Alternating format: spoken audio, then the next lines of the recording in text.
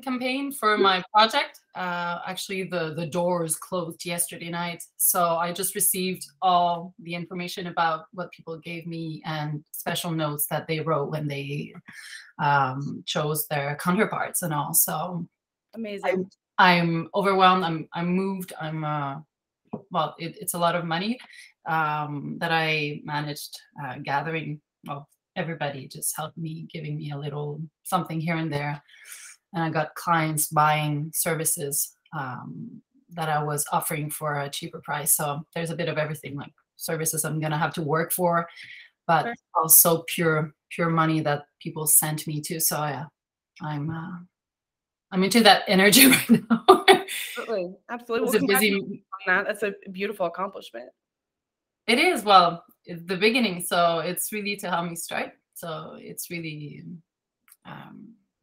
it's starting. Yeah. Sorry, my English brain is slow to just No start. worries. No worries. So I want to know, I want you to tell me all about your project. So this conversation, I pressed record.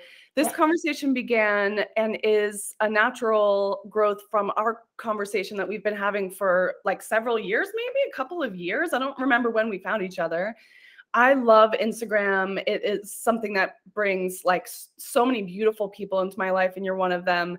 Your encouragement, I wanted to tell you this and like get it on the record, like your encouragement to me on Instagram and DMs, liking my work, talking about it, our creative conversations so far have just been so encouraging to me. And I always know, like, I'm going to post this and I'm like, well, Marianne, well, let's see what Marianne has to say about this. So, I definitely keep you in mind and think of you always because you've been such a loyal, like, advocate and fan of my work, sharing each other's projects and stuff. So I want to know everything about your project. Despite my two semesters of French in high school, none of that was really Not enough. Your project is in French. So I want you to tell me about it. I want to know everything about it. So this originally I was like, so why don't you interview me? Like, well, you're like, can I ask you some questions about photographs and family photographs? And I'm in a research mode and this is my project. And I was like, yeah, let's just have a conversation. You can interview me. But in the interim, I was thinking about all these questions that I wanted to ask you. So it's going to be just a conversation. I want to interview you as well. I have like some photo albums that I want to show you of some of my family albums. I have some quotes and things that I pulled that have to do with our topic, which is really the family photograph. Our audiences are both people who are really interested, or both of our audiences are people who are really interested in this. And there's many of us out there. I mean, everyone loves a family photograph, but you and I have created bodies of work and services and projects that have to do with this because we absolutely love it. So start by telling me like about yourself, about your business, about your background, and then tell me everything about the project. Wow, well, that's a big question. And I have to say that I don't necessarily have the opportunity to speak about that in English. So I will have to find the words to put on my thoughts. So I might hesitate or go grab the dictionary. I know, I'm kidding. But well, actually, I ended up starting my business a few years ago. Like I can say 5 years later that now I'm a lifestyle and documentary photographer. I really love to inject as much documentary insight or point of view on my lifestyle work. Basically, the lifestyle aspect of it is the fact that I'm guiding or helping people feel something when sometimes they're not comfortable. Or anyways, all that to say that I ended up starting my business 5 years ago when I came back from maternity leave. I did all sorts of things. Like I'm soon to be 40, so I'm quite late on my career findings, or but I ended up just taking a step back during maternity leave and thinking about the fact that what mattered to me most in life was, of course, the time I was spending with my dear ones, and the fact that I had this capability of looking at people and grabbing the magic or the things that were precious between one another. So I had been taking pictures of every child that was born around me before that for about 10 years. And but I was not, well, sorry, it gets confusing, but like I've been taking pictures forever. Like I got my first camera when I was 13 or something. And working in the dark room, and I worked in a photo lab for a few years. It was my first job. So photography, I've always had a camera with me, more or less. But the fact that it became a business is really after having tried many things, that made more sense in a conservative way of getting a serious job or learning something official. Or I never studied photography. I started a photography program when I was 16, but I was going through a hard time in my life, and it really wasn't the right timing. And actually, I really didn't like having people asking me to take pictures of things I was not interested about, because I didn't know so far what I was really interested about. So it took basically almost 20 years before I knew. And so here I am. I've been it's been a quite difficult couple of years, getting the business started and trying to find what's important, what's not, being able to talk to the ideal client and let the other ones, out to find somebody else. And getting to a point where I'm working a lot, and I really put personal projects aside. I had a phase when I was trying to find my voice, let's say, about 10 years ago, when I had a big photo project. It was called Montréal, Québec, Bruxelles. So Montreal, Quebec City, and Brussels. Because it was, there were 3 cities where I did live, and I could see all kinds of parallels and all. And I was in an in-between phase, and I ended up with all these ideas of how these cities, in terms of built environment, but also in terms of how the culture expresses itself in the built environment, how they could really get closer to each other and ask questions or give answers to each other. So I worked on a big project for a year or so, and I went to Europe to document that. And after that, I ended up going back to university to work in a heritage program. So I pursued almost 10 years of extra studies after that, working on the built environment, but in terms of documenting the built heritage. So what I ended up figuring out after all these detours is that basically, yes, I'm interested in the feelings and the moments, the emotions, but I'm really deeply interested in what we left in the present for the future, or what's left from the past. Created in the present and passed on to the future. That's the idea of the built heritage. And to me, like, it's in the same drawer in my brain. So when people ask me now, why, so you went from studying built heritage to working with families, so what's the point? But to me, it's not the same, but it's from the same thread in my brain, well, from my heart to my brain, and all around people and things. So that gives you an overview of the different directions I might be taking in my work. And but I ended up, sorry, no, did you? Oh, sorry, I thought you said something.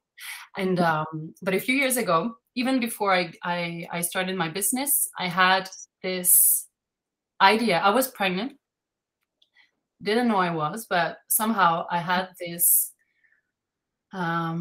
idea that came to my head. I might get sensitive, emotional while I'm speaking, because the project I'm starting is very sensitive, and I'm like that. I'm like an open, emotional book. And basically, that's it. A 6 years ago when I was pregnant, I had this idea of I was thinking about me, and I was thinking about some good friends I have. I have 3 very close women friends that have that lost their mothers decades ago, and I did lose my mother too, and we all went through that when we were in between teenagehood and adulthood. So I was 18, another friend was 17, the other one was 21, the other one 22. So we, and our mothers were 48, 49. They were really the same age. And at that moment, I reflected back and I thought, wow, I would like to go and ask my friends, direct questions and discuss how, this very important or violent or strong event changed the path of our lives, but also how it constructed us, and also to see what's left of what our mothers did to us, well, with us, or probably not the right word in English, but the French way of saying it. But all that to say that I really wanted to go see my friends, and I'm putting it this way because 2 of them are in Europe. So having this idea meant, or like there's a bit of difficulty of being able to do this project, because it's not just, oh yeah, I'm going to take the phone, or I'm going to drive 2 hours and have this conversation with my friend. No, it was really something I started writing down ideas of what I would ask my friends the next time I would see them. I don't get to go there that often. And so I ended up with this. All of the difficulties make it something more like a creative quest. Yes, there you go. Yeah, it elevates it from a project merely to something that's going to be transformative for you creatively. And all of that is going to go into the beauty of the work. Absolutely. The travel, the time, the money, the investment, the investors. Yeah, and the care, wanting to do things properly, or in a way that you will have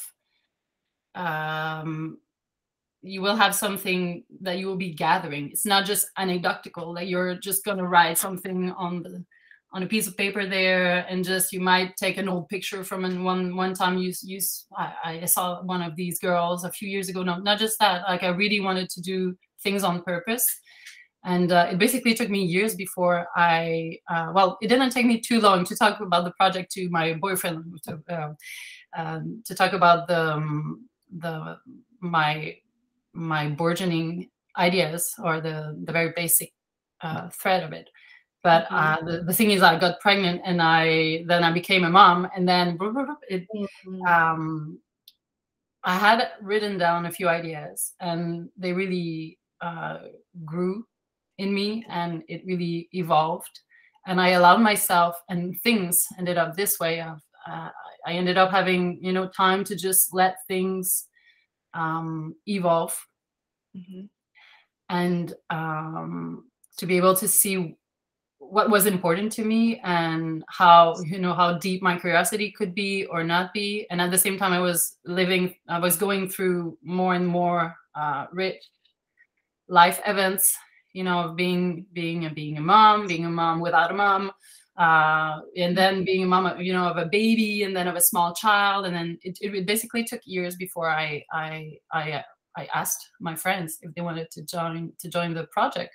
I guess a part of me was perhaps afraid that they might say no, or and I was having this conversation with myself, and it was already interesting or rich, and I kept writing down notes. And what are some of the questions that come to your mind as you approach the project? Well, I already mentioned them. Sorry. Say it again. It sounds like you had a really long percolation phase, several years, where you had time for all those questions to enter and grow in your mind. Have you made any of them concrete? Are there any particular questions that are arising as you think about it? The main ones I might even have said in the last few minutes, but the main questions I would say, or the titles or the subtitles version, perhaps, or sub questions, are really about what it's like to become a woman without having the model, the mom, that the woman, that preceded you in your family as a model. So being a woman without a mother, becoming a mother without a mother, and basically seeing or wondering what's left or how our mothers can or still live within us or thanks to us in a way. Because we each of us were quite young, so we didn't have we were not children, but we were not women yet with a mature point of view about life or let alone motherhood or things like that. So how many photographs do you have of your mother, and how do they affect you in this process? Well, you know what? First, I need to take a sip of water. I was super happy to talk to you this week, actually, because my mother was the one taking the photos at home. She was the one with the camera. Typical. So it's typical. Can I read you something? This is relevant for what we just said. This is from John Umney, who has an Instagram account, or I found him through 35mm Motherhood. He has a hashtag that he uses, romancing the family archive. He says, fiction is often, of course, the glue that binds the relationships within the family, and the family album is usually a maternal domain. The author of the fiction curated in the present from images of the past for presentation and projection into the future. Totally. And absolutely. There's nothing more I could say. That was not perfect. I really loved that idea, that it really is a somewhat exclusively maternal domain, and there's elements of fiction and preservation and selection and curation that she's working with that tells the family story exclusively through her voice. Yeah, and the curation is really something that I'm thinking about. I got my Sally Mann book, the Sally Mann Hold Still. You suggested me to check that, and I just started reading it, and just the intro was already very mind-opening. Yeah, I have chills. It's so relevant for everything that we're talking about. It will. I'm very happy you suggested it, and but it got me thinking about the curation work, because I want to answer your questions at the same time. So yes, I have pictures of my mother, but of course she was the one behind the camera. So I know, well, to me, she's inside the photos. Like, to me, as a photographer, I know how important the view of the person taking the picture acts as a presence. But still, years later, of course, I'm getting emotional, but I'm searching for her now. And so she's in the albums, but she's the albums she gathered, because she did curate. I don't know when she took time to do that. Probably in the 90s or so. She put together let's say 2 or 3 albums for me, and same thing for my sister. I have an older sister.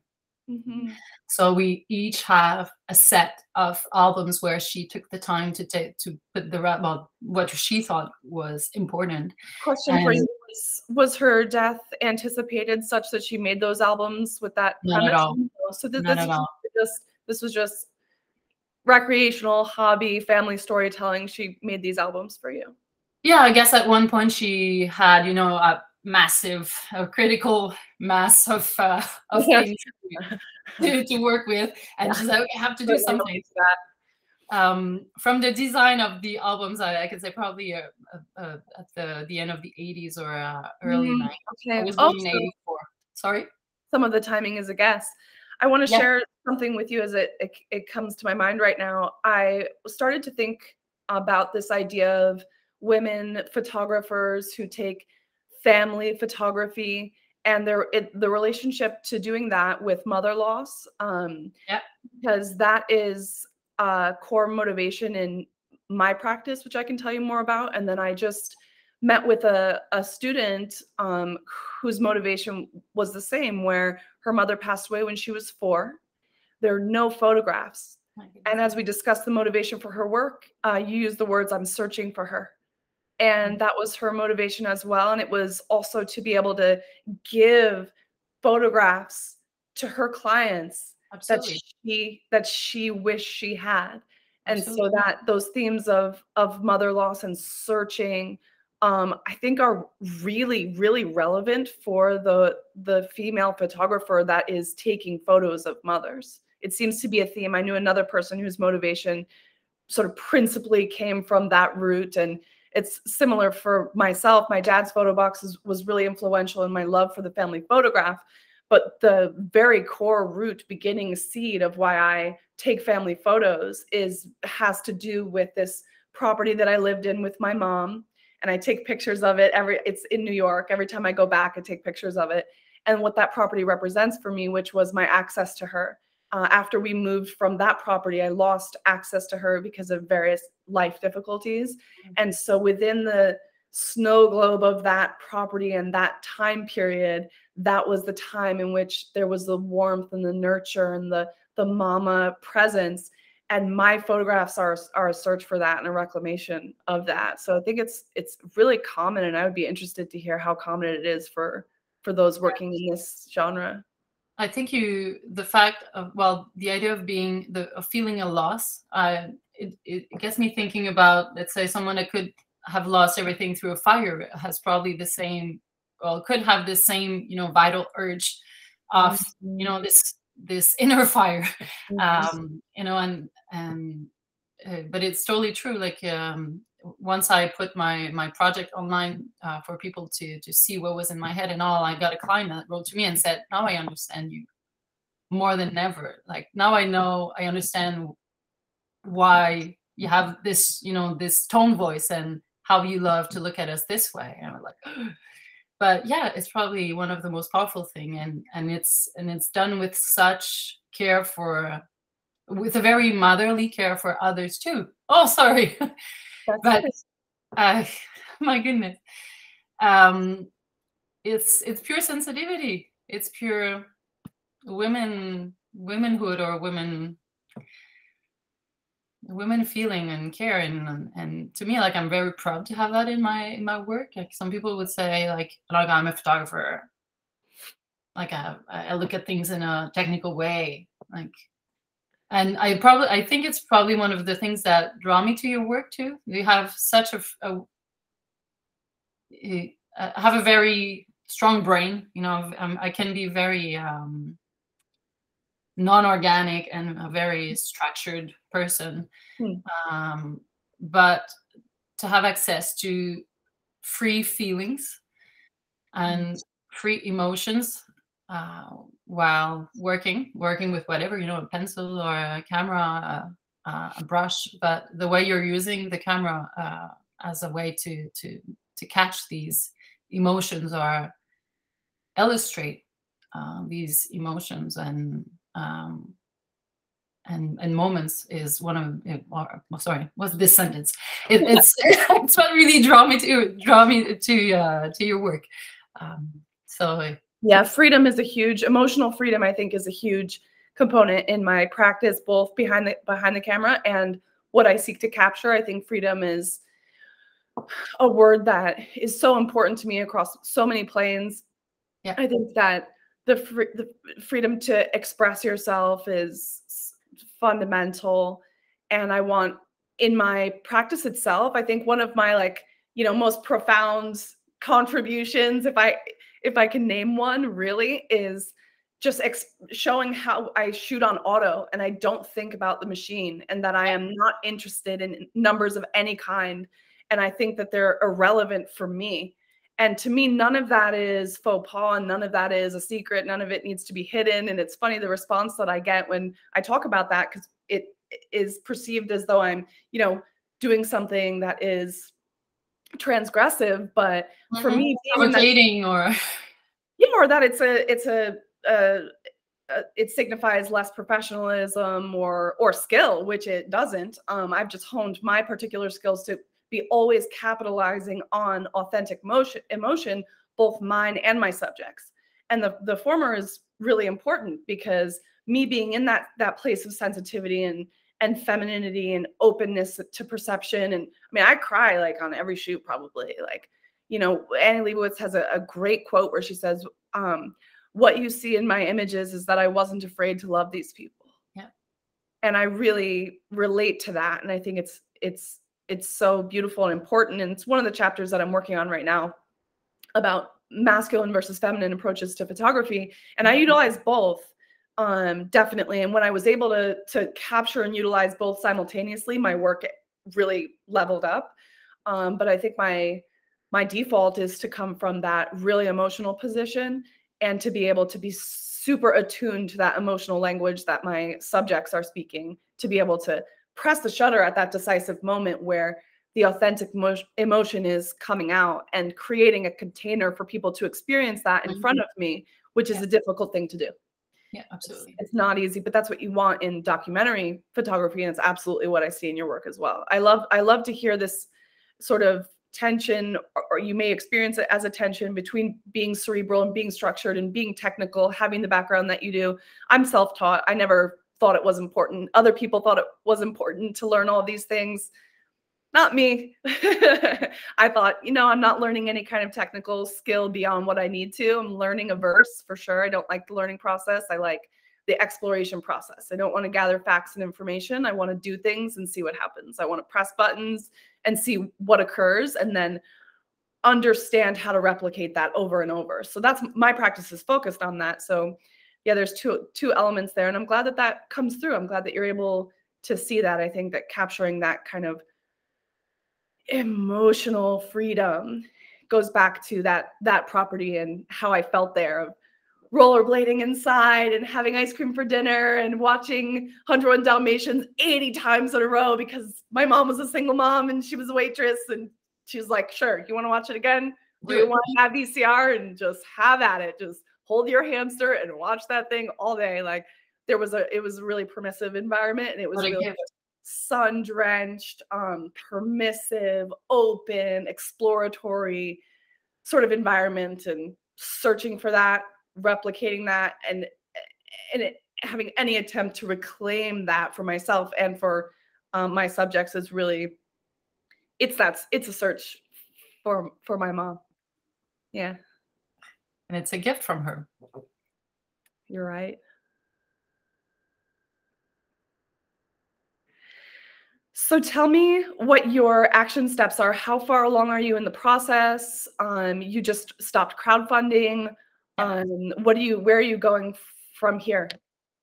Actually, this project I wanted to start 2 years ago in 2020. And I started putting, the first steps, or writing a first, answering to first open call, for a gallery and things like that. So I started, putting my thoughts together in a understandable way for another person, and for especially for people in the arts, bubble, so they could understand the potential, or understand my ideas.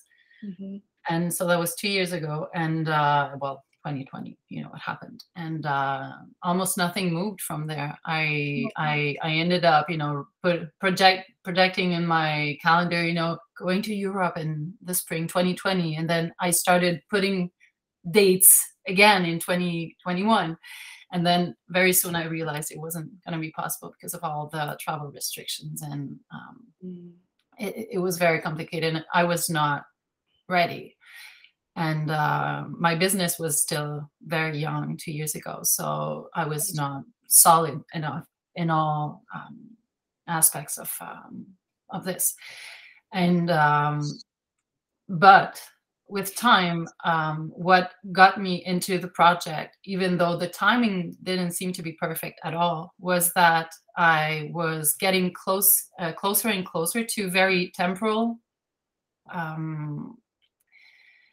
Very strong temporal events. By this I mean that, what that is that I lost my mother when I was 18, and when I was 36, that was last winter, and not last winter, winter to 2021 was when we celebrated the 18th anniversary of my mother's death. So I really wanted to be in my first projections of my first timeline, I was done with the project or almost done by then. But then I was in 2021 with nothing done, and this important date was coming, and it was like, I got to do something. And at the beginning, I really wanted to be the camera and the microphone, because I'll be doing some video also. But I really wanted to be the person behind the project, going towards my friends and having them share their experience. But then I was last year with my ideas and with this timing, and I realized how precious that was. And I just felt the urge of documenting what I was going through. So I ended up working on myself, with myself, and at the same time creating a bit of visual, just working on what I thought I wanted for when I will be with my friends. So I the tripod out and I started taking pictures, filming, and doing research, working on storyboards and things like that, just to have my ideas flowing, because they were flowing. It was a very inspiring time, and it was the kind of time when if you don't take a step back on these kinds of anniversaries, or I don't know, you'll never do it. And it was low season and everything felt perfectly. So I did a bit of work at that time, and a few months later, but still it was not the right timing to make the other steps and go see my friends. So in the fall, so last fall, it was another important moment when precisely in mid-September 2021, it was the time when I had lived more days or more time without a mom than with a mom in my life. It was this turning point. And so there again, I was with my own experience, and I did choose a week where I was taking no contracts or nothing. And I went back to I took a week off to create in what do you call that? A residency for artists. So I took a few days there. So each time I took just a few days was so helpful to just get out of the house. Like my office is in my house.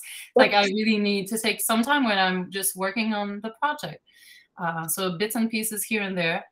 And a few months later, I really wanted to work on a big brochure. How do you say that? I wanted to ask for a grant, so I really need to build my grant. How do you call that? Proposal. There you go.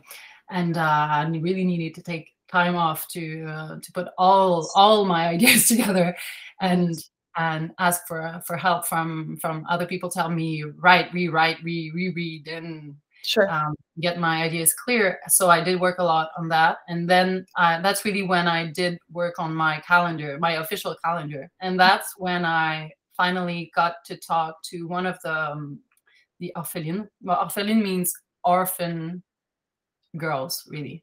Like in French, we have this wonderful way of saying you have a feminine or masculine for words. So orpheline is really orphan girl. That's the name of the project, the Orphan Girls. And so it had been months and months. Well, basically, it had been years since I had talked with this friend from that's in France, and we in January we prepared a meeting, a video conference like this, and first thing I saw when the camera went on is that she had short hair now. Wow, that's so cute. She had very long hair, down to her butt, and now wow, she was so cute with her short hair. So I was like, that's wonderful. You have such short hair now. And she said, yes, I have cancer. So my friend in France, who I'm actually doing the project for, got cancer. So she's doing fine now, but she's got a very aggressive kind of breast cancer. And the kind of breast cancer that goes, from mom to daughter to mom and forever, it's her grandmother died from that. And she said, well, I'm doing great now, but who knows? So I really, at that moment when I got this conversation with her, I said, you know what, whatever happens, this project I will be pursuing or doing this year, no matter what happens. Mhm. So that's really when I decided that nothing could have me change my mind, and that I would find a way, even if that meant that even if I was not getting this grant I applied for, which I didn't in the end. Actually, I learned that recently. But still, I had put the crowdfunding campaign online and everything went well enough to allow me to do the project. Mm. So that was last winter, and here we are in the early spring. Um, my schedule is almost ready for my trip to Europe, because I really had to go to Europe. So I got my plane ticket. I'm leaving on in early May. Okay.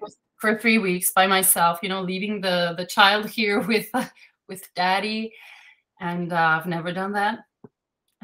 Leaving for such a long period of time, but really, like, the idea is to connect with, well, something very important in my life and in other people's lives, and being really in total immersion, and being Yeah. able to take or give everything that's available at that moment, but being able to sacralize, this Mhm. this moment, Mm. um, to be able to create something.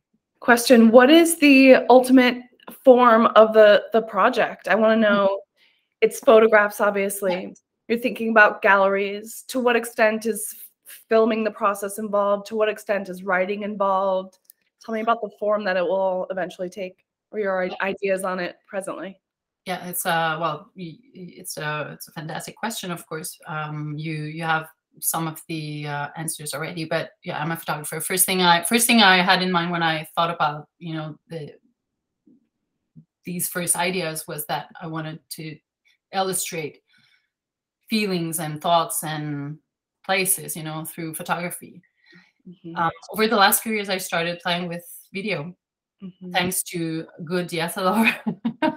cameras with fantastic video features. Like, wow, they're Yeah. amazing tools. So Yes. I started making some short family videos, but I still not a service I'm offering.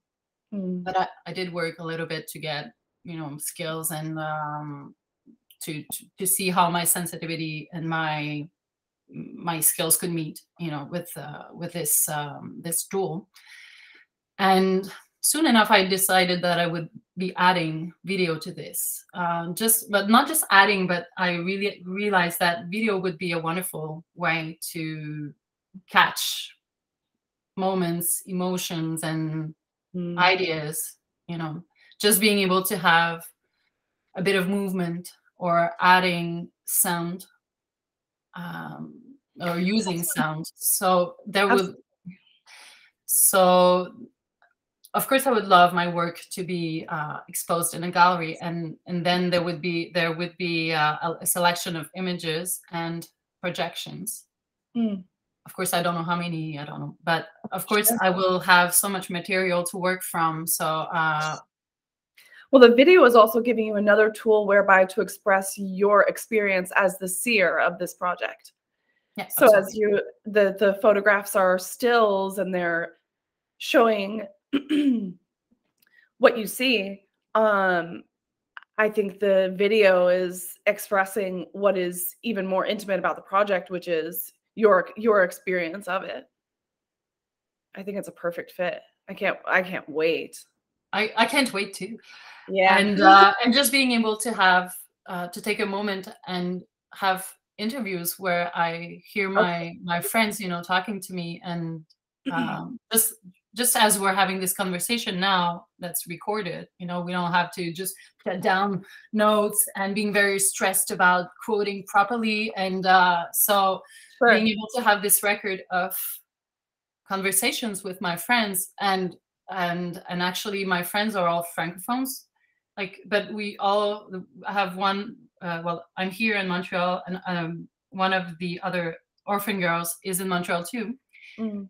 But one is in France and one is in Belgium, but we're all French speakers. But we all have, well, me and my friend here in Quebec, we have the same accent more or less, but the other ones have their own way of expressing themselves, their own intonations and all, and it speaks so much about who they are and how they are and what their heritage is, you know. So to me, it was just evident that video would be a wonderful tool or a wonderful way to have that for the record, but also to be able to use. So I'll be filming interviews. We're gonna go in significant places, that being in the cities or in front of landscapes or whatever, and I'll be filming and recording sounds on top of taking pictures. Will you visit their mother's graves? Will you go through photographs? Yes. What are some of the things that you intend to do with them? Going to visit their grave will take place if it's relevant. I know one of them for one of them it's gonna be relevant. For the others, I don't know yet. But I'll basically be adjusting. You know, I'm asking each of them what's important to them. So I'm not just like, oh yeah, I'm gonna compare all of our graves. You know. Sure. I did go last winter on my mother's grave, something I never do, but yes, I never do it, but now I'm gonna do it, and I wrote why I took the time to write why I don't do it and why I would do it and why I did it, you know. So writing is also a wonderful way to think about what we do and what's important. And so yes, going to some places like Mother's Graves or Childhood House, revisit, you know, because most of us don't live. Yeah, do we still? I'm wondering. I don't have all the answers yet, and the planning is not finished with all of them. But yes, going through what we have in terms of objects, photos, like all the physical souvenirs. But of course, I'm really interested to see if they have photos of archives, what it is, or what photos they're displaying in their apartments and their houses. And I know we have a very different. I know already that we have a very different physical heritage that was given to us from our moms. I know that one of them, it fits in a box, and to me, I know I have boxes and boxes of negatives, you know, envelopes. So it's really unbalanced, uneven.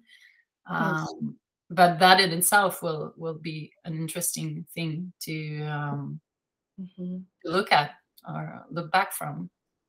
I feel like that's a primary motivator for me in all of the family pictures that I take of my children is this being their inheritance. Like late at night, I go through mental drills of if the house is on fire, how and in what specific order I would grab each. And I'm like, okay. And you know, I'm sitting there like, I feel you. Giving myself this mental security that I would first go this and I get this bag to be able to get this album, this hard drive, this box, this, that, to be able to preserve the box of negatives. You're not alone. Yeah. And then I go through like the anxiety rises, and then I make a plan, and then okay. But you know, and then this and this, I've got to mentally prepare for the potential loss of all of it. And I have all sorts of backup systems and schemes to try to keep everything. But I really feel like it's my only protection against death when I think about my children, and if I were to be separated from them through death or illness or loss or the inability to communicate or anything, any kind of horror or tragedy you could imagine, I think, and it comforts me to think, you know, I have this physical archive for them that tells the story of their life, and it tells the story of my love for them. It's the most important thing that I have and that I do. People sometimes, I think you had asked me recently, like, there's so much, you're working so much, you have so much time behind a screen. Do you ever tire of it? And I was like, nope, not really. I just don't really do anything else. You know, like everything else is chaotic and mediocre and failing, and, you know, any kind of like I'm not, you know, not on the PTA, never will be, like the Parent Teacher Association. I'm not gonna, you know, we can barely get there on time, but the photos are being made and happening. And I feel like that's like my #1 goal. It's so important. I mean, I'm thinking about them being adults and participating in a project like this and imagining them having this as their artifact from our life together, whether it's in a box or it needs a whole storage unit, which is probably the last. And it's getting me closer. Well, what you mentioned had me thinking about the fact that, you know, when we're taking so much photos, it's hard to keep everything in order. Or, well, when you're working with digital, it's easier. You can just rename, let's say you can rename everything you take with digital. When you import them, they can all be, the date can be written in the name of the file. So when you print them, they're already dated, you know. That's what I do with my digital work. But and when you're working with film, you need to have a way to add some information if you want to. It really has to be an active step. Sure. So how do you I know you're stamping with dates, but how far do you go with that organization or that information linked to the photos or not? Well, I love a decontextualized photograph. I love a photograph with no information, like my father's photographs. When I look at them, I have no idea where they were taken, what year they were taken. They exist in some sort of cosmic universe of his life that I kind of like the lack of information about, because it increases the romance, my experience of the romance of the photograph. But for me, my process is extremely chaotic. It's just photos everywhere, wherever, however. So I'll date stamp them some of the time, and I have boxes that are yearly, for example, but I'm not strict with it. Like I have a 2022 box and it's just got some stuff from 2022. And then if you open like any photo box that I have, it's, you know, there was some sort of like interval in which I was feeling organized. And so I organized them and such. And then there's just other photos crammed on and other things put in there and other ephemera and other tickets and, you know, things and like Polaroids and drawings and stuff like that. So I really don't have the motivation to include information with my photographs. Really, the year is as far as I get. Sometimes when I do my print order, this is as far as I'll get. I do a large print order at the end of the year, and it allows you to write a caption on the back that's on every single photo, and it could be long. So I always kind of write like an entry of some kind, so that on the back it says, this is the year, this is our address, this is where we're living, maybe a poem or a word or, you know, something that I want to keep on there, and it digitally prints it on the back. But I think like my children, when they go through everything, when I'm long gone and their grandchildren are going through it, they're just going to see a person that was prolific but extremely disorganized.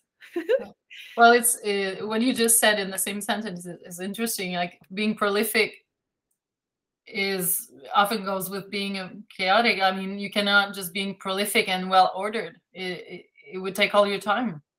Yeah, I've never had any sort of value on being well ordered with it. It's always felt like a hindrance for me, and I had that desire, just like everyone wants a clean, organized home or something like that. But the extent to which you put it into practice is going to be dependent upon your tolerance level for disorder. And I think as far as photos go, family archiving, taking pictures, I just have too many goddamn cameras. I'm always having film in like 15 different cameras. And so they're always like each roll, this, that, Polaroids, you know, like I'm always probably honestly always shooting like about 15 cameras at once, because I just pick one up, whatever I'm feeling, whatever feels right, you know. First. Oh, yeah, exactly. Whatever fits. Like if I'm traveling, need something small, or if we're going, you know, hiking, Richie's going to be there. He can carry the backpack, then I'm bringing everything, you know? So yeah, I have no method whatsoever. Like there's no order, there's no method, there's no intent to preserve information. It's really the intent to preserve emotional information. That's really, for me, the photograph itself has enough sort of like emotional data within it to feel like I'm capturing reality without having to pin it down to any kind of date process. Like sometimes I'll write captions on the back. So like I'll print my photos through Artifact Uprising, especially for like a trip, you know, if we take a vacation or something like that, I'll sit down with those photos and their paper so I can write a caption on the back, because I really like that about my mom's photos. She would be like, you know, I have a photo from her that is like 2 days after I'm born, and it says, Anastasia, my sweet baby girl, and it says the date, and it's her handwriting on the back. And it's like, you know, that part of the photograph is, it's my favorite part of the entire album. And I look at it all the time. It's the back of the photo. It's the back of the photo. Yeah. Yeah. Like this is my grandmother. Oh, yeah. And this is like some project I did to put this on the scanner for like a post. And it Yeah, says, I remember seeing this. yeah, I like to do this. I like to put them on the scanner, and this feeling of them being collaged together, I think accurately represents how it feels to have this generational connection between all these women. This is my mom, and then my grandma and her mom. So it says, me at our apartment, December 52, and then it says 1038 North Madison in her handwriting. So I really do like the handwritten element. So I'll include that. And it's really only when I'm feeling, you know, inspired to do so and motivated sufficiently. I feel like, you know, I have 2 kids and life is insane. And so I'm trying to find that handwritten one. I always have a million things going on in client work and business. Oh, here we go. So you flipped it. Yes, this is the photo, you know, now this is the photo. Anastasia, my sweet baby girl, 2 days old, May 7th, 1988. So she was 30 when she wrote this. She's not my mother of today and my mother of my adolescence. She was, you know, brand new mother with little baby me, and she bought the film and put it in the camera and wound it and took the picture, got it developed, picked it up, you know, brought it home, turned it over, wrote these words on the back, and saved this photo. And there's such an immense feeling of connection, me to her, when I see those pictures. And both of my parents valued family photography. And I feel like I experienced them both as remote, and yet through the photographs, it felt like my connection to them, and it was an expression of value. We take pictures of what we value. And so for me to be photographed by my mom, and then separately, my parents were divorced when I was really young, to be photographed by my dad, to me, it was so automatically an expression of love. When I was so young, I loved being in front of the camera just because it was their direct attention, and them saying, we want to memorialize, preserve this moment of you, you know, with your Cabbage Patch doll, like, you know, my dad would shoot Polaroids of us at the diner. I have like 800 pictures of us in front of Yeah, you said Polaroid was your dad's thing, right? Yeah, well, and he would always take pictures of us in front of his car. That was like the pop-in spot, you know, like my dad is like a truck driver, and so there's all these pictures of us in front of the truck, in front of the cars, like these little girls, you know, in front of this semi, and in front of his vehicle, because that was just how these pictures are easy to date. How he chose to do it. I believe the bucket hats tell us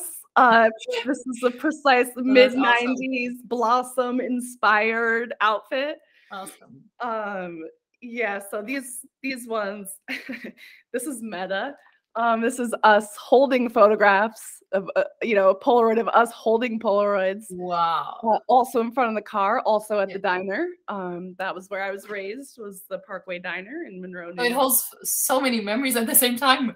Oh, absolutely. Absolutely. Well, I'm so unabashedly sentimental. Like, I was just in New York, and what I chose to do with my time was have Rich drive me around so that I could take pictures of all these spots again.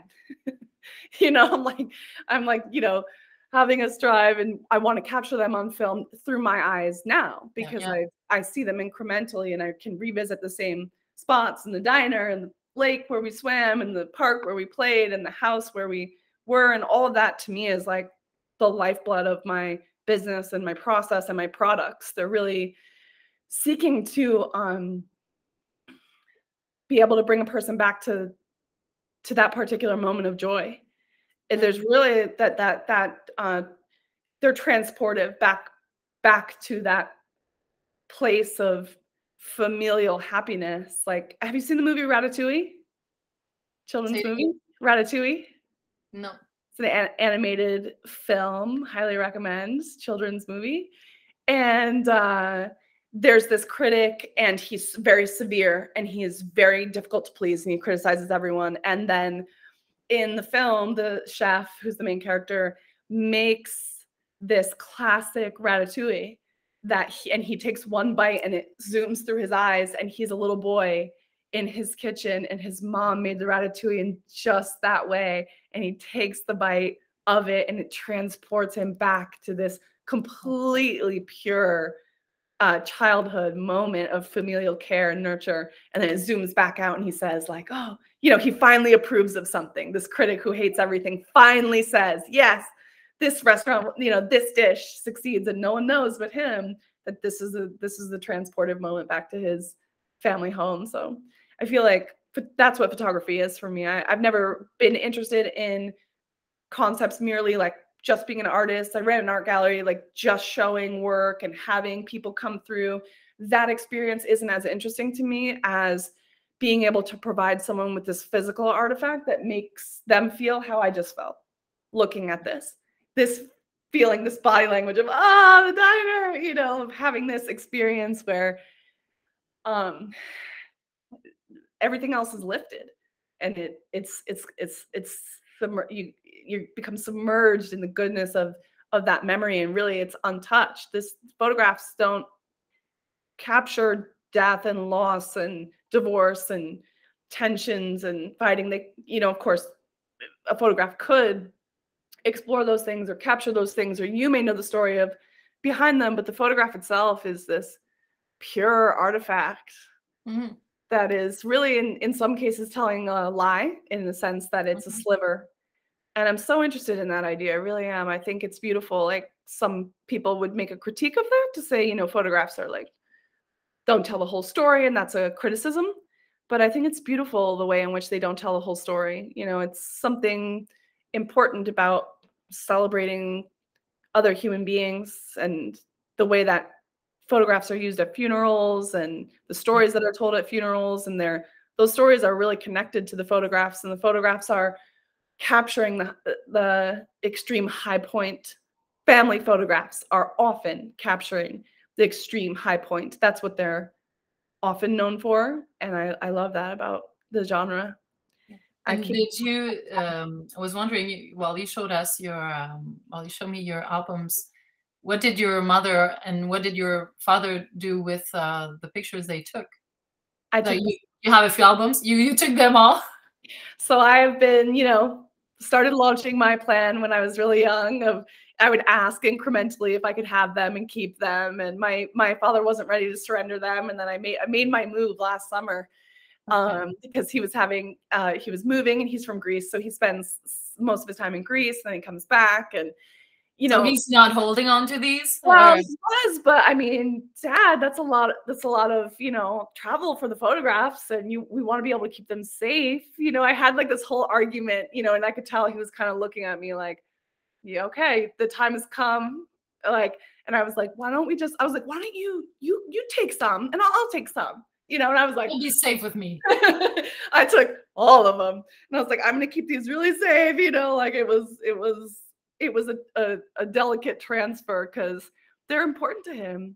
I would say that they were, you know, one of his most important possessions. My mom was super generous with it. She didn't have attachment to it. She loved taking pictures, but didn't feel like she wanted to keep them. She wanted to give them to us. She took them for us. And this album that I have is a lot of her childhood as well. So I keep, oh, look at this one. This is sweet. You see that one? My mom and I on the beach. Yeah. My goodness, that's a beautiful photo. Blondies. So like these are a lot of her childhood as well. My parents' wedding. Wow.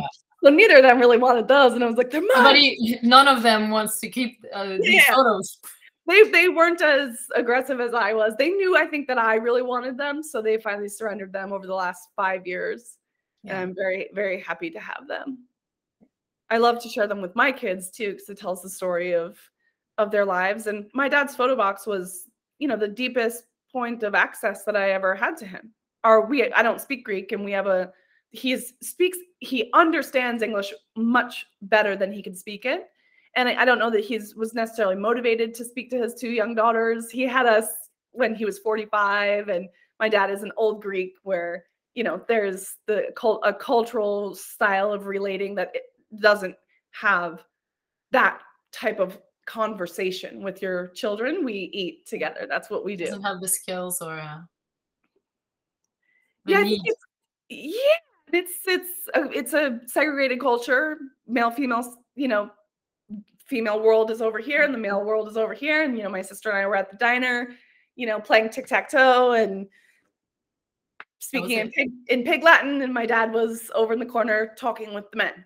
And so I always in Greek. And so my experience of him was looking at him and wondering what he thought, felt, liked, wondering what he was saying, wondering what his experiences were. And the photos were the thing that really gave me that.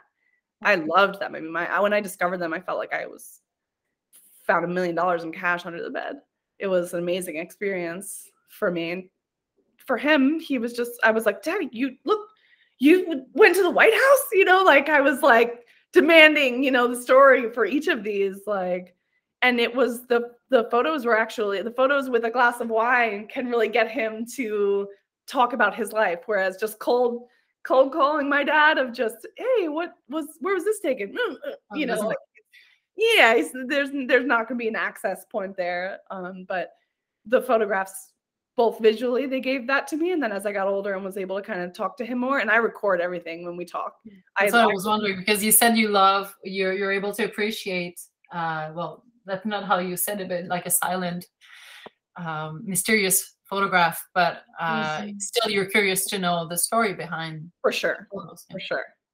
Oh yeah, I think each of those photographs, all of them, like, just it feels like I'm in the, at the mouth of a mine, like what's in there, like. And my dad it's funny, like, let me take some of these out, like, he's a very few words. He won't necessarily tell the story, but like these images are so, let's see how focused it can be. They're so rich. And I'm definitely always interested to hear what's going on. And I'll, ask him, like, what are these, where are you? Like, who is, and he'll be like, what? Yeah. And he'll be like, that's Chris. And I'm like, who's Chris? Like, he expects that I know, just like being his daughter. And some of the most precious ones that I have are of him when he was a little boy, which is really fascinating. This is the oldest one that I have. My dad was born in 1943, and he looks 2 maybe here. Yeah, probably. And the little, like, saltwater sandals. Yeah. And the furrowed brow. And then, it says 1946. There you go. So yeah, I definitely love captions on the back. Did your father write anything behind the photos, or? Not to my awareness. No, I haven't. Some of it looks like there was maybe some scribbles. One of the great mysteries of my dad's photo box is who took all these pictures. And I realized that the common denominator was that my dad liked pictures of himself, because there wasn't a photographer following him around asking him if he could, if just taking these, kind of iconic pictures of him combing his hair in a suit. Like, my dad liked to see himself like that. He wanted pictures of himself. And some of them, like, I'll post or, bring up, and my mom will be like, oh, I remember that. And I'm like, you took that? Like, and I realized, I'm like, that's weird because you've never met. So that's weird because I've only seen them in the same room once. So it's fascinating to me how many pictures my mom was the author of. Yeah. But all those stories are kind of buried in their, stoic commitment to forget the past. Yeah. So it's an annoyance when I try to bring any of that up. It's difficult to get information, and I kind of like the mystery of it as well. Yeah. How do you? That was one of the questions I had before we talk. Was the dilemma of, well, it was more about what we do with the archive material that we have at hand, like the dilemma between giving explanation or leaving mystery, you know, very few or no explanation to the spectator. What do you Sure. think about that? Like, I know a bit of what you think for yourself in front of the archives, but Yeah. in terms of the spectator that could be interested in your work. Oh, an audience member? Like Yeah. on Instagram? Yeah, or like I was thinking about this like for my project, for instance, like I'm soon to dive into my mom's photo box, and Mm, I know I will find things, but I'm really wondering what I'm gonna do with that. You know, will I be sure. just scanning? Will I be holding photos in my hands? Will I be like it? Well, the true story that you have, the true and compelling story that you have to tell about it is how you feel. Mhm. I think that my Instagram and the work that I do is really a documenting of my feelings. I think that information, concrete information, feel it like places and years and the story of the person, it's impossible to adequately describe a person. You're describing what they meant to you. You're describing the side of them that you know. Um, you know, something just came to mind of a family member that's close to me and has a very interesting life. And the person that I know, when we sit on the porch and have a drink and talk, and how I would describe that person versus who that family member is in another country when they go to a completely different place and how they're known there. Um, my photographs are always about they're always about my feelings about the subject. And I think that I've always felt empowered to speak from that voice. I've never Mhm. felt like family photographers often use language, and I use it too, of like, I'm telling your story Mhm. and it's documentary, and your project reflects this. But simultaneous to that, more intimately than that, and more immediately and accessibly known is your experience of them. And I've always found that really fascinating as a photographer because you're in that position of I am the looker through the lens. And that experience to me is the caption, is the information. So Mhm. I love a good dilemma. There's so many of them in photography and sharing and how we share now and how we shoot now. And I think, thinking about like dilemmas around the creative process and photography is something that takes up a lot of my mental space. I enjoy it. I don't feel that any of it needs to be resolved. It just all feels like fascinating, Yeah. controversial tensions that I may flexibly move throughout. One year I may feel very committed to this, and another year I may feel that this is important. And I kind of free myself to be kind of shape shifting when it comes to that. Even when I teach now, I tell them I reserve the right to change my mind. I may be wrong about everything, and always preserve your lived, contrast everything that I say with your lived experience, because that is ultimately what your work is going to come from. It's not going to come from me expressing, giving you information. It's me telling you of my experience, and you needing to percolate that and filter that through what's true in your body and your experience. So in terms of that dilemma, I never really think about it. I don't think that when it comes to taking a picture or sharing a picture, I don't put any standard on it other than my feelings. That's what Mhm. I do. Like, I share it. I never feel that anyone is owed to know more or less. I think knowing less is interesting in terms of my audience. I'm interested in the interplay between being hidden and revealing, and I have various ways that I play and flirt with that line, because I'm not interested in telling all. If I was interested in telling all, I would, like, I don't know, It be would on be just reality. a never-ending description. Yeah, and I think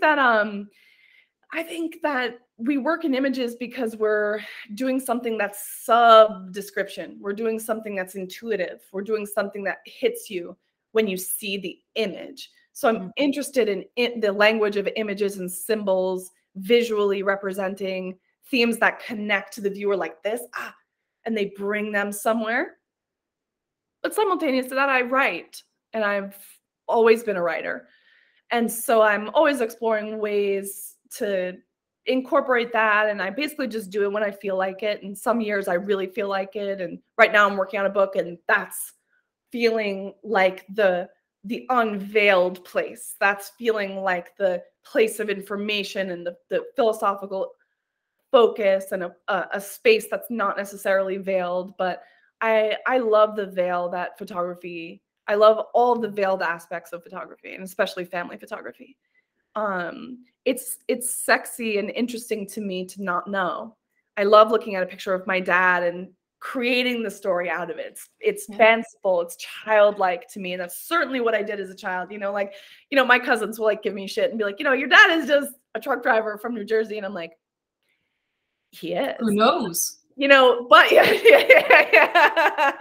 And I no, I love that idea, and I love the idea of importing more romance into something that maybe it was, maybe it wasn't there, maybe it was fleetingly. And even I'm pretty unabashedly nostalgic as well. Like, all that goes together to me, being emotional and nostalgic and sentimental. And photographs to me are this ultimate expression of sentiment. And people have always I'm attracted to more realist personalities in my life. My partner, my best friend, my sister was more realistic. I just posted about the girls who are like this. My children are exactly like this, where the younger one is just like stardust and dreams and rainbows and unicorns, and the oldest one is like, we are citizens, we must meet our obligations. You're the younger one too?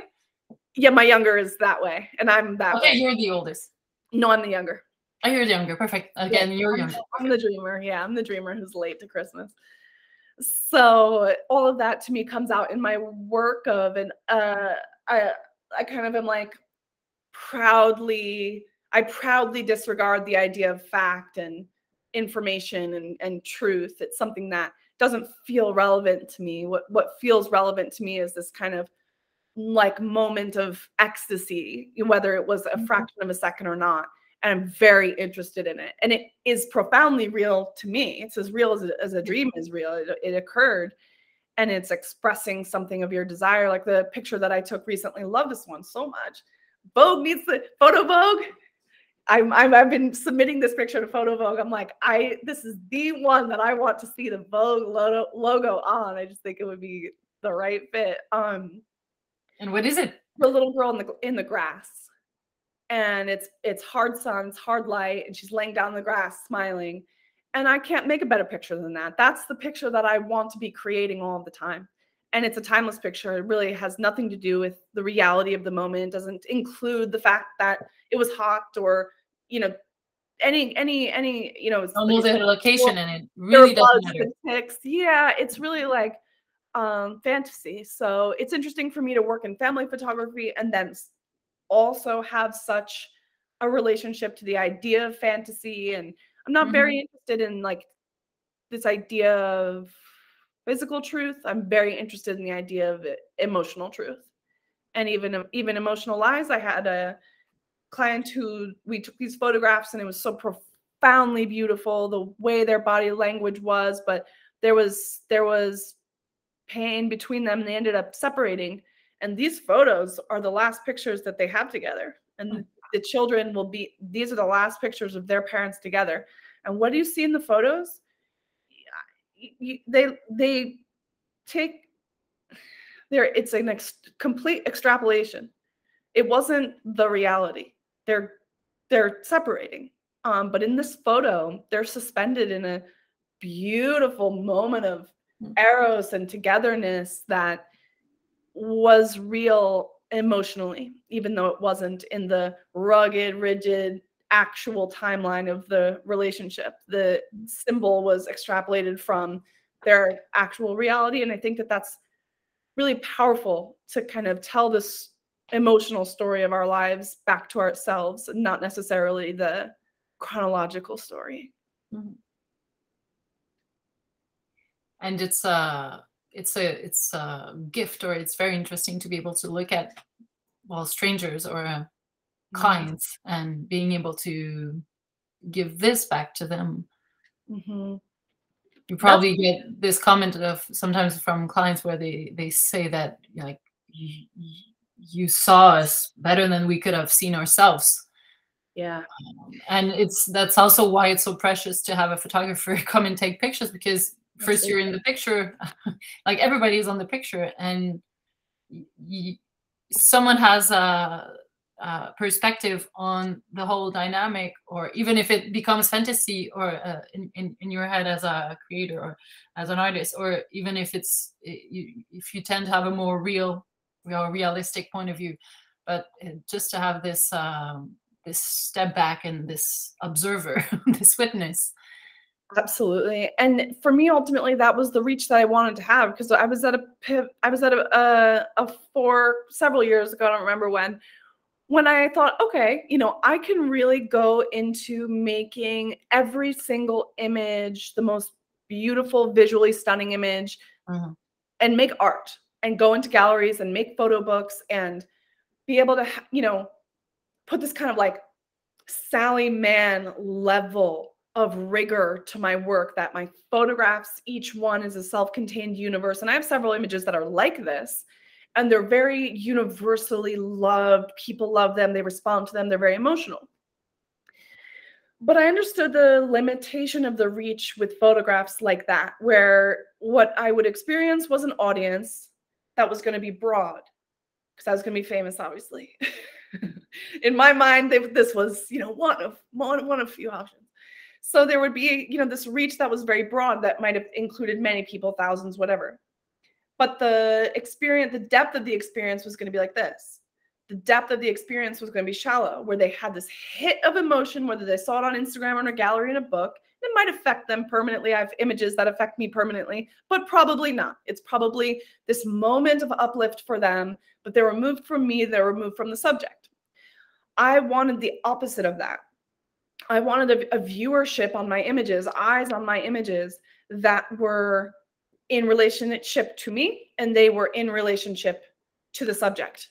So I knew that the viewer experience, whether that's my audience on Instagram, they know me, what I've chosen to express, and they have access to this thing that is, an avatar of me, and they connect with that through the images. So it's deeper than just an image. I like the idea that they know me and it's not anonymous.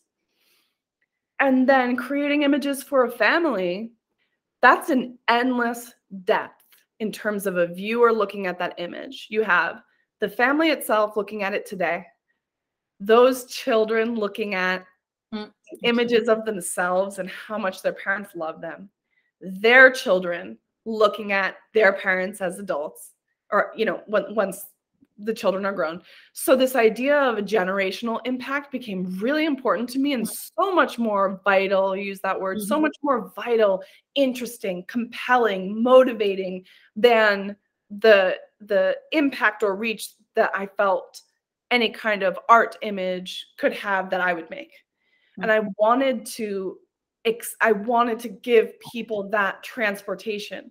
I wanted to build products that multiplied that exponentially through the generations. It wasn't just a singular viewer. I wanted it to be able to have this, like the Ratatouille moment. I want to be able for the person to be hit with the image. And that's only going to happen when it's an image of them and their loved ones. Nothing hits you more than an image of your child. And then the way that it hits you year by year as they grow up. I mean, I spend so much time going through my old photos, and then I just get lost. I just neglect everything. And people are calling, I don't even know. And I'm just like over my photo box, just like looking, at Vivian, looking when they were babies, looking at this. And being able to give people that experience, you lose time. And that felt so much more healing and like good. It felt like a human good. I wanted to create products that had a service element, that had an altruistic element, and just making beautiful images didn't appear to have that for me.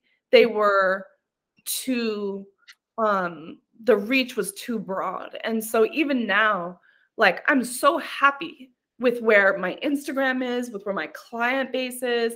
I like to have this small, deep reach. I don't want, I mean, it would be fine. Any amount of viewership would be fine, but I don't reach for any kind of big number, something. It's not something I pay attention to.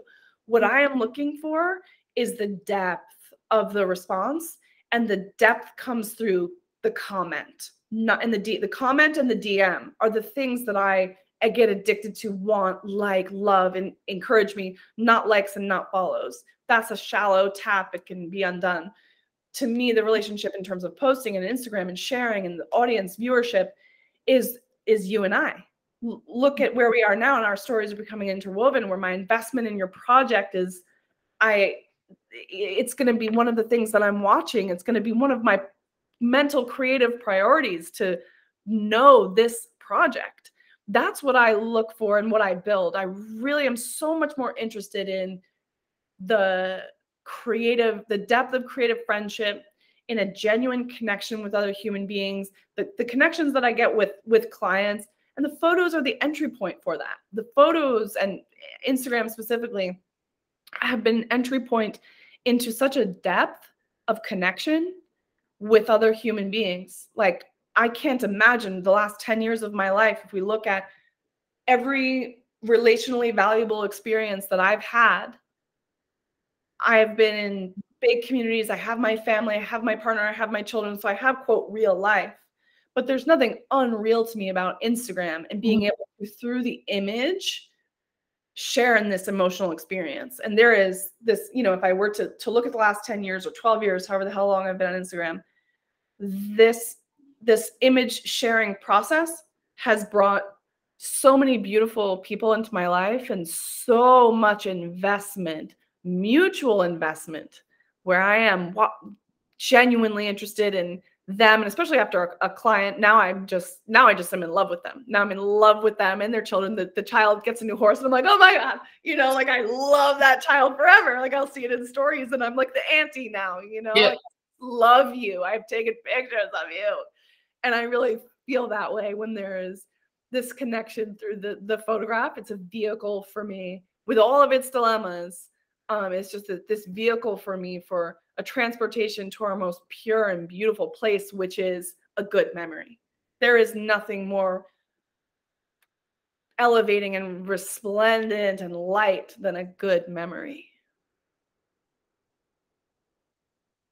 When you said that you were interested in, that you love the idea that your clients' children would inherit the photos, and that their children would have the photos later and all, it made me think of ripples. That's how you say them, or you say that, right? Yeah. Like, that could go on, so far. Yeah. Well, it's horizontal though, but it's still the same idea of, sometimes you never know when it's going to stop, and sometimes they're almost invisible. They are. Being sound, or it's easier to see in the water, for say, but yes, it's really what it is. It's vibration. It's I don't want to sound new age, but it's I think that's really what it is. And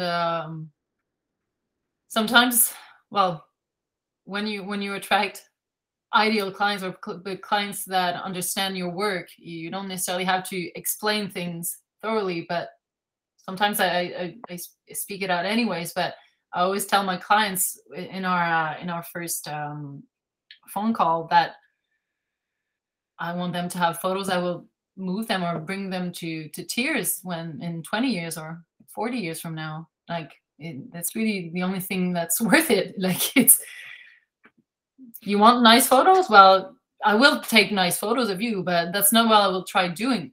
That's not my main point. Of course, I will try to make things look nice, but not bringing you all at the same spot on the top of a mountain to see the sunset. Doesn't mean anything to me. It's it's interesting because I feel like my work attempts to merge those two things, where for me, I don't press the shutter unless the image itself is very gorgeous as well. Like, so I don't do necessarily, and you'll see this in my portfolio, like, I'm not in people's homes. Like I just listened to a class and she was talking about like the family was moving and she was taking pictures of the boxes while she was there because she wanted them to be able to remember that. That's not an image that I would take. That's not an image that I market. There is a whole niche that is exploring that now, of this like idea of, no, we're not making gallery like images. We're doing this other thing, which is how it really was, you know? And for me, I've never felt like there was any sort of dilemma. There was no dilemma for me, as I thought, let's take the family experience, but let's extrapolate you from all of the factors that are not visually interesting, and let's put you in a simulation that is your home, or that is, you know, out at the river or a natural environment, and we're going to aim for both. We're going to aim for the work with you. Yeah, that's, I think as I've honed the uniqueness of my base product, of my family photo shoot that's in black and white and everything that I'm doing now with the Polaroids, I am super interested in just the pretty image. I love it. I am super interested in the idea that when we're on a photo shoot, I want every single one to be mutually loved by them and loved by me as an artist. It's like the ultimate creative orgasm. Like I want both parties to have this mutual, because as an artist, I need that. And striving for it is very interesting to me, and I'm very competitive with myself about it. I want to be creating, how can I merge Dorothea Lange and my mom's old photos? How can I merge that into an image where it has this really personal quality of just being a mom, and then this really artful quality of being lifted and elevated? So the convergence of those two things is that area is the area that I'm most interested in. And I'm kind of fascinated where it feels like at times photographers, because I love to hear what they say and feel, working with family photographers, being in groups, retreats, and there is this idea that that's like selfish and you're doing it for you and for your portfolio and things like that. For me, like my clients, they need me to be as selfish as possible in terms of my vision, because that is the space in which I produce for them. If I get into this service-like mental space where I am like a plumber who's coming over to do a service and you pay me for that, I don't feel free. I need to replicate the idea that maybe I'm paying them, they're my models, and I am moving on this environment to be able to create from my mental landscape. And that mental landscape is really identifiable. It's the, you know, hard light, it's the clouds, it's the black and whites that I do, it's touch in a certain way, hands and this, and people come to me. I've created a business such that people come to me for that, because I knew that that was the only visual lexicon I was willing to use. I needed it to be really beautiful at the same time as it told the genuine story of their lives. It's powerful. I've been thinking about this stuff a lot. Visual lexicon. Yeah. Of course we're thinking about this. Do you think awesome. Or go ahead. No, that feels like it's precious to be able to take time. Like sometimes you're just running, you know, after your own tail, and like you can be creating something, or well, in terms of business or pure art or whatever, but if you're like, you really need time off, or time on the side, or time I don't know where. I don't know what height, but what distance to things, but you really need half a step back or something. And I love how you well, naturally or just instinctively or deeply have to do this. Oh, absolutely. And I try to say that to my students. This was a great quote that I heard once, which is talent is the thing you can't not do. And I thought that that was the perfect description of talent. It's irrepressible. I loved how you were describing your process where and the idea that, well, I've always been taking pictures. And then you weren't in business, but yeah, every time a new baby was born, I was taking a picture of it. Identifying that and then going into the work that is already being done. When I work with students that feel confused and they don't exactly know what they want to do, my question to them is always, what have you been doing? And we can take away from that, okay, I don't want to do this. I've been doing this, but for a weird reason, or I've been doing this just for money, and we'll take away. But there's a core there of the thing that you cannot suppress it. This thing that you've always done, you must do it. You've been doing it. You want to do it. There is a natural momentum within it.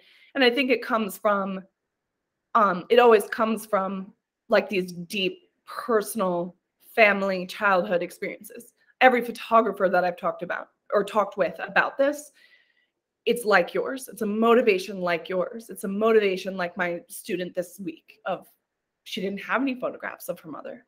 Yeah. How long can a motivation like that last? A lifetime. Yeah, definitely. How long can I seek to reclaim / be in conversation with this childhood home? Forever. Like 20 years so far. And I'm not sick of it at all. I like honing it and building off of it, but that's the idea of the seed. It's the seed. And when you can identify, which isn't easy, when you can identify the seed of the work, it's going to explode. Do you have what's your relationship to self-belief? What's your relationship to doubt? What's your relationship to fear in terms of this project? What's your relationship to anxiety, to failure, success?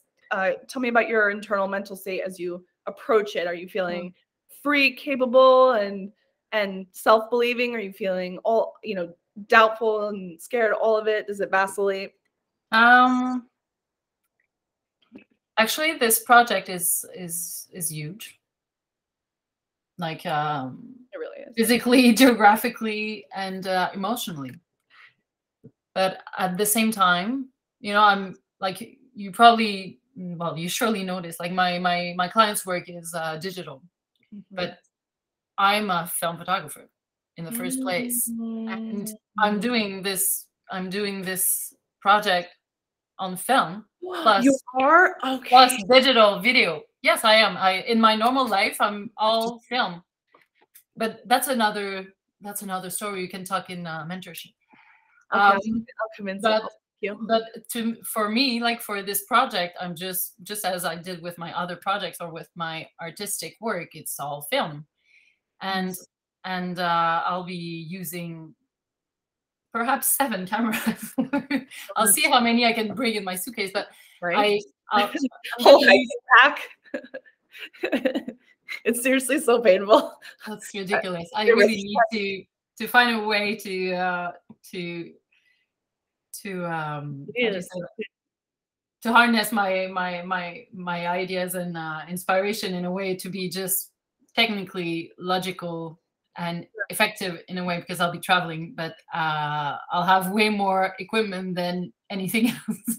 Probably a toothbrush, one bra, perhaps 2. No, but seriously. But all that to say that I feel so confident and so free, knowing that I'll be working with digital, not with film. Sorry, I'm feeling so free just knowing that I'll be relying on film, which is imperfect, and like I know I won't see the result before a few days. I'll be processing my films in Europe, but still I know that there will be a few days between the time I'm going to be taking the pictures, and I will not be able to go visit my friend's mother's grave again, even if I'm spending a few days in one place.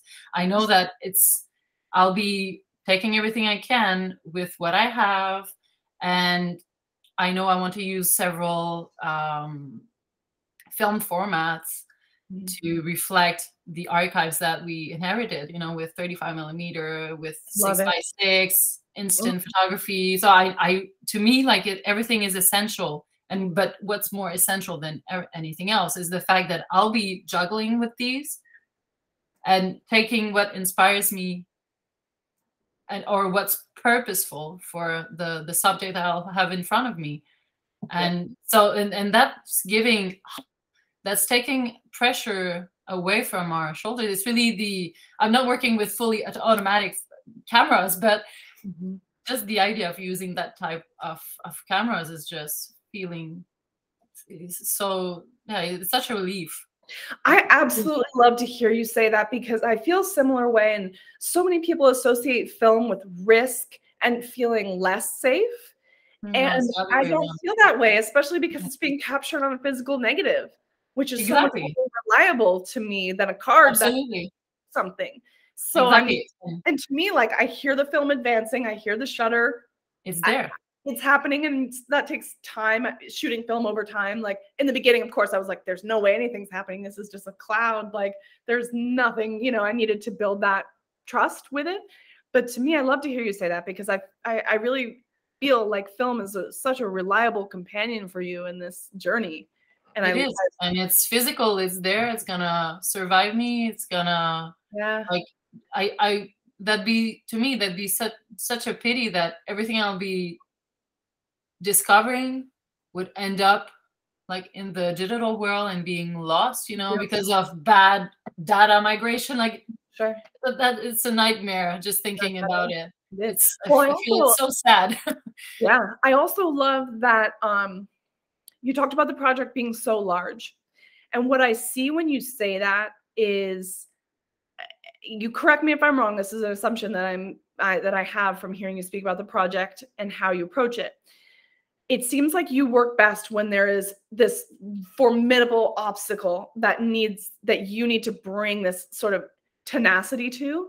It seems like that is an essential component. Like, I am reading you as an artist who works extremely well under these conditions, and the conditions are the largeness of the project, the personal relevance, the difficulty of the tools, where even though they provide safety for you, they are difficult, they're imperfect, they're not going to make up for your gaps. If there's no light, there's no light, unless you want to use flash. Using film kind of is like, you know, you're heading to the Americas on a ship. Like, there is no flight. You're not taking the flight over, you know, like there's this, to me, I'm seeing this project in a manner, like I said in the beginning, like it's something more of a quest where there's going to be a lot of obstacles, but I sense that is a very satisfying element for you. Yeah, you're mostly right. And the fact that, you know, how memories kind of grabs onto photos, like to me, this project, like, let's say if I'm somewhere and I have to take a picture of something, and let's say I don't have the right camera because I had my small purse, no, which I never do, but like, well, it doesn't matter. The project itself is just a reason, like it's just a pretext to talk about these things. And that's an aspect of my work that we didn't talk about, is because my project is really a will to talk about grief and talk about loss and talk about death. And these subjects, well, in my culture here, are really, you know, hidden in the closet. Like, they're really not talked about. Which culture is that? I'm French Canadian. So French Canadian. And we know we really turned away from religion. Our families went from being very religious to very, very being laic, and we lost a lot of rituals, and that's it. So I think I feel that comfortable with the project, because yes, it's a photo project and video project, but I'll be writing and we'll be corresponding. I opened a canal, you know, I just opened a breach to be able to talk about this with my friends who never have the opportunity to talk about what they experienced and what they feel like, you know. So even if, let's say, I'm taking these very meaningful photos and there's something wrong that happens with my film, well, we're going to be able to use the moment we live to express ourselves in a way that I can use writing for. Like to me, I know I'm taking risks. I know I'm using a lot of resources. It's going to be expensive. It's going to take my time. I'll be away from my family. But oh, that's great. But seriously, like I've never felt less afraid in my entire life, because this is meaningful, and I know I have several not nets, but you know, I feel safe, and I really want to build this safe space with my friends, and like for us and for others that could have, you know, feel that this safe space is going to be for them too, when they'll be looking at the piece of work I'll be putting together. And I don't know what the photos proportion to my work, to my project will be. I don't know how much writing there will be. I don't know how much video there will be. Totally. The whole project is going to teach you its form as you go. Exactly. I'll know in a year from now, perhaps, and a little bit more. It feels amazing. Yes. Well, and as you said, that the point is that the entire experience is a container for grief and a clearance point to be able to explore these things, that it is fail proof, because as you said, no matter what, the goal of this experience is to explore step by step. And so that you are doing that, and you're going to shape the ultimate form. You have openness for that shape to take whatever form it does. And you have all of these tools that you're starting out with, and you have this openness, and using this word, perhaps it will be this, perhaps it will be this. And to be able to, you know, at this juncture, in this moment, what you have is all of your ideas, your work, your feelings about it, and your plane ticket. And that's super exciting. I'm so inspired. I'm like, oh, everything I'm doing is so small and boring. I need a quest. It feels like a dream at the same time. Like it's so far I've been talking a lot about the project, but not doing much. Like it feels, but I'm starting to, and I'm just saying what it sometimes feels like, or might be viewed as let's say if my dad doesn't know what I'm doing, like he's got the impression I'm not doing anything. But my dad doesn't know what I'm doing either. Like he doesn't know what I'm doing either. Well, and, all of this philosophical and emotional scaffolding is the root that's underneath this entire project, that's going to grow up into a tree with visible fruit, and people can latch onto it at that point. But all of this is all the preparation, all the percolation, all the ideas, expressing the ideas, feeling what is most relevant, knowing that you're going to reflexively respond when you get into all of these moments, freeing yourself from needing to take the sacrifices that come with it, which is being away for a while, and et cetera, and the expense, the burden, the you know, all of the emotional things that happen when you travel alone. All of that is like the simmering of all the ingredients before the dish is ready. So there's more of that. I really relate to that. To me, like, there is years. The book that I'm working on right now is like, I've been writing this thing in my head since I was 20, really. And if you know, and someone like I say, I've been writing it for this long. It's like, have I been typing it or writing it? No. And so that, we are similar in that we have this really active cerebral component. And then when the work finally comes out, it's bag loaded with everything that went on before. And I think that makes the work ultimately extremely powerful and meaningful. Yeah. And, you know, as an artist, I used to have like projects I was working on, and I had my try, being or trying to be exposed in great galleries and all, but it's very difficult. And I took a step back from that, saying like, what a crazy world. Like I need to work in real life, and I need to make a living. So I stepped back from that. But right now, to me, of course I would love my work to be in a gallery, but I know it's not a means to an end. A good friend that's being kind of counselor for my project, like said to me something very important. She said, you know, the first very meaningful thing you'll be doing is that creating this thing for you girls, like the fact that in the first place you will make this book or you will in the first place not showcase, but show the projections to your friends is gonna be is like it's the most important step. Yeah. It's And I not think a 1,000 people crowd. It's not absolutely. the hypest gallery in town. Who cares? Yeah. That's your main goal. And I was like, yeah, for sure. That's why I'm doing this. And she said, that's right. And there you go. You hold on to this. And of course, after that, if it can radiate more, it's going to be amazing. And I'll be searching for avenues. But Well, and it will. And you already have evidence of that with the crowdfunding response. And you said it's very moving, and you already know the value of the project. You're not in doubt about that at all, which I love. I think that confidence is a really important component. But now you have evidence of it in terms of the crowdfunding. And I think that that's really how moving art works, where if you're seeking to have this broad reach, it's going to come across shallow. There's nothing wrong with wanting a broad reach, but it can disrupt the creative process when the very nature of it is this childlike exploration, digging, wondering, being open and free to wonder without needing to kind of make something that's going to have this guaranteed effect in a certain demographic in a certain way. In fact, you're getting more and more subjective. You're getting more and more personal. You're getting more intimately focused, and that's what we, as all viewers, that's what makes it more universal and have a profound emotional reach. Do you know I think I told you about this, the photo book Days of My Father? I did order it. I'm waiting for it. Did you order it? I did order it. I found a very cheap secondhand copy. It was hard to find here in Canada. So I think I'm always giving it out.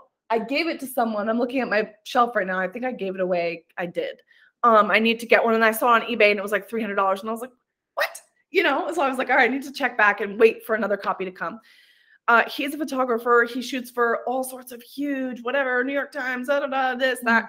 But this project he wanted to photograph his father as he was declining and as he was, in his last days. It was so personal. It was so, the itch that he was trying to scratch was so personal. It really wasn't for these clients and this big reach and this big audience. And that book is so beloved. Like, it's out of print now, which it shouldn't. I wish it would go back into print. It's my favorite photo book. It is such a fantastic book. And the photographs are so simple. And he says something really important in there. And it's funny and it's revelatory. It's so pretty. And he says, my father's dying. And he says, he speaks of my work and my success. And I let him, this isn't a direct quote, this is paraphrase. And I let him, for the first time in my life, I allow myself to feel his approval without any, I allow myself to feel his open approval and receive it as his child. And this idea that they've let it all go. They've let go the father not needing to give approval. They've let go the son being like, no, Dad, I'm not great. I'm not, and they're just open before death. And the father is saying, I'm so proud of you. And the son is saying, thank you. And they're reveling in this, his success as a photographer. And then it's so interesting to me that, then it's small and long, the tiny book about that small moment becomes this huge, which I have no idea financially how it worked, but I know so many people who have loved that book.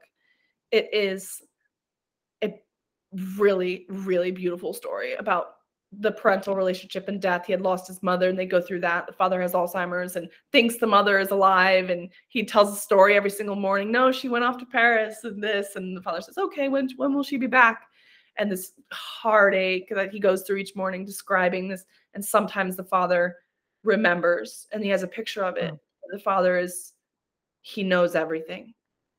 It all comes back to truth. And these small photographs, and damn, that book is like so inspiring to me. He's just telling the truth of what he is experiencing in the moment without needing for it to be any kind of sellable product yet. It's just pure experience, and people love to see that. And 2 weeks ago, I was having a chat with well, it was an interview with a journalist from my local town's newspaper. But it was fantastic chatting about the journalist, like in the from the cultural, the culture, section. Yeah, But that's been interviewing me for the last 15 years, and every time I do something, I let her know, nice. and now we're just catching up, and she knew her husband is the one that hired me when to become a lab technician when I was 16. To become what? A lab technician, like a photo lab technician. Oh, nice. Yeah, so we reconnect from, like, I've known her for a very long time. Yeah. From the distance, but still. And she knew my mom in a way. She saw her a few times. And all that to say that I think she mentioned that, saying like, wow, Marianne, like it's such a big project. It's like the project of your life. And I'm like, I don't know. Like, I have been so far. It is like, it's something I cannot think of something more meaningful than this. But I don't know what door it's gonna open. Like, I so exciting. Seriously, I have these bubbles of confidence in terms of not knowing what's gonna happen, and it feels wonderful. And I also have these bubbles of I'm not having expectations. Like but at the same time, I know very well that can lead to something else. Yeah. Like it's I know it's a Pandora box. Yeah, that's exciting. And next week, I meant to mention this. Like next week, well, we're going for. I'm going back home. I'm going to my dad's place for Easter, and I meant to go through my mom. Well, one of my mom's negative box forever. Like I know that in these boxes, I will have the uncurated work, and I know I'll be finding all these B-sides, photos that never made it, and that will be so meaningful. I know I'll find pictures of her that didn't make it, and I know I'm gonna find all kinds of things, but I kept it away for 20 years. But I'm gonna go and start going through that and bring my scanner and see what I can grab and ask my dad questions, because sometimes I will want to know, a bit of what, where, when, if I don't know it by myself. So it's gonna be so rich. That's a real Pandora box to begin with. But yeah, archives and just the depth of life. God, I'm so excited for you. Thank you. Totally envious. I'm like, okay, this is my next thing. I want to create a quest. Probably going to Greece. It's been on my mind. Then the vaccination requirement changed everything. My father retired 2 years ago, or attempted to retire. He's working again. He's 80 and he's a truck driver. Wow. He won't retire until he physically cannot drive a truck anymore. But I had in mind, I want to go there and I want to experience his village and all this. And then obviously travel became crazy and wild, and there were so many other considerations, and I can't even get in now. So that ended that prospect. But maybe even I could make it something in the States, definitely family related, definitely around the homes that my parents have lived in, things like that. I've wanted to do something like this, and I feel like so inspired to start thinking about it. I feel like knowing about your project and hearing your process has just birthed this new branch off my brain of like, I want something scary and adventurous and deep. I want a Pandora's box. And you mentioned something about, simmering with all these ideas that can, sometimes take a long time before they get out of their container. Oh, long time. But there's something amazingly strong or powerful in the way that it cleans the way when you're, let's say, busy, you're doing something and you have, a personal project or whatever you want to call it, or artistic project. But when you're an artist, it's hard to draw the line, but it's strong enough that it stays with you. Like, yeah, just like a singer would say, well, no, I'm not writing down, or a composer is confident about not writing down all the notes that he hears, but he knows that if a motive Yes. it stays in his head, it's strong enough. Like Yes. it's worth it. Or so it's interesting to be open to that feeling, and don't want to use the word confidence again, but my brain is tired. It, it feels good to be open to this, and that's. I love that word, motive. Yeah, strong enough motive. I don't know that I've discovered that yet. I have a few things that I'm hovering on. We've been talking for 2 hours. We certainly have. Do you mind if I go grab a glass of water before you ask a question? You know, I think that we should wrap up. We should wrap up. I think we've covered everything, and I want to thank you so much for your time. I'm absolutely in love with you, and I feel like so inspired, and I feel so excited for you to take all these steps. I'm like invested. I'm your #1 fan.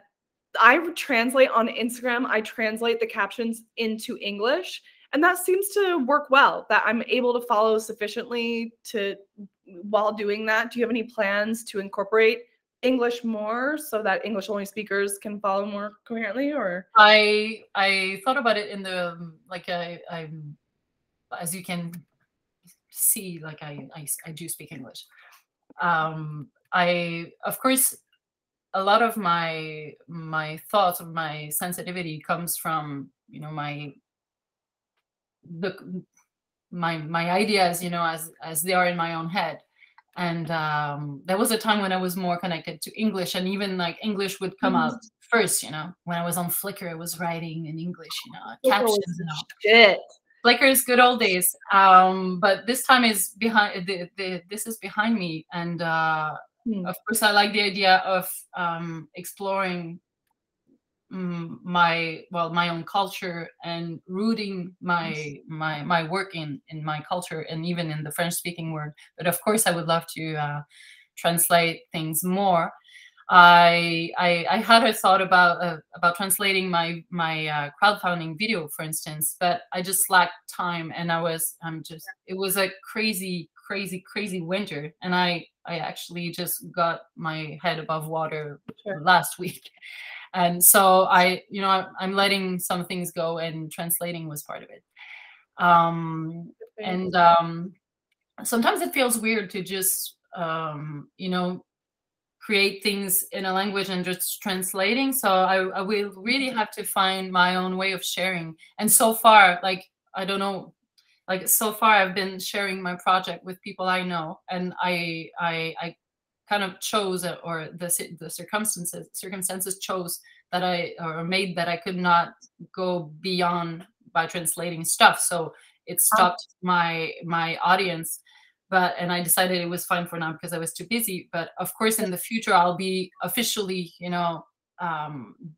diffusing or trying to make this work being known here and there, and by meeting new people. And I will have to, it was my first time talking about it in English, so it's bringing my thoughts somewhere else too. Like, and now I'm reading Sally Mann, and it's giving me vocabulary that I don't necessarily have when it comes to thinking about the past, archives, grieving, and all. Like, my first language will always be my first language.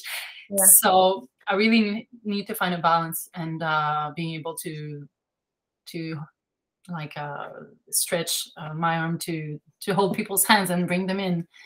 Sure. But knowing there will be an audience is a motivation. So of course, absolutely. I mean, your project is something I know for my audience. Absolutely, the people that follow me I can guarantee are going to be extremely interested in this project. And like, for sure, I strongly invite everybody to follow the Instagram page. I have a hard time posting on Instagram. I have a hard time syncing my Facebook page and my Instagram. I'm a very lo-fi person, and I'm a bit lost with social media, and I'm very bad at using my phone, to post, or using apps to help me post more efficiently. Like, I feel like a dinosaur. So trying my best, but my Facebook and Instagram page will be a great showcase and I'm allowing me. I haven't been very active because I was busy, but I just wanted a minimal content base.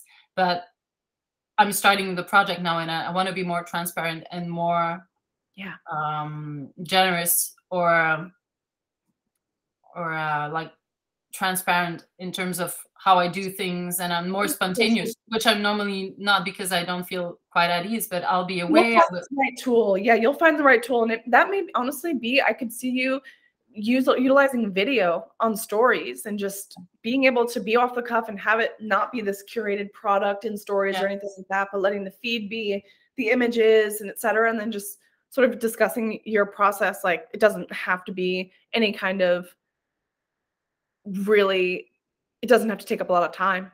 Yeah, exactly. And the main point in general is that it doesn't have to be super well curated. Well, and I think it's super fascinating when people do that, when they just hop on and talk about their projects, and we'll make this available. And this will be, this is obviously a very long form conversation, and I'll look at the right place to post it so that where people can have access to it and listen to it. I can't tell you how much I've enjoyed this conversation. I'm oh my goodness, incredibly excited for you. I would love to have a coffee with you. It's great to have the opportunity to meet. They won't let me in. I'm not allowed to come to you. My brother used to live in Quebec, so Quebec. My brother lived there for forever. It's a beautiful city. Not in winter. You can't really convince me to come in winter, but maybe to find a way to love winter. When things open back up, oh my God, I would love that. Or come to Arizona. I'm here. It's it's funny because I just had a new passport. It had been 3 years since I had no passport, because I realized it was expired and I just didn't need it. So, but it's a strange feeling to just the idea of being able to go somewhere else. It's such a strange 2 years. Anyways. Yes. But opportunities. It's all about opportunities. Absolutely. I'm so excited for you. Thank you so much. I'm very lucky to have the opportunity to talk to you. Absolutely. We'll be in touch. Mwah. Thank you so much, Anastasia. Bye. Talk to you soon.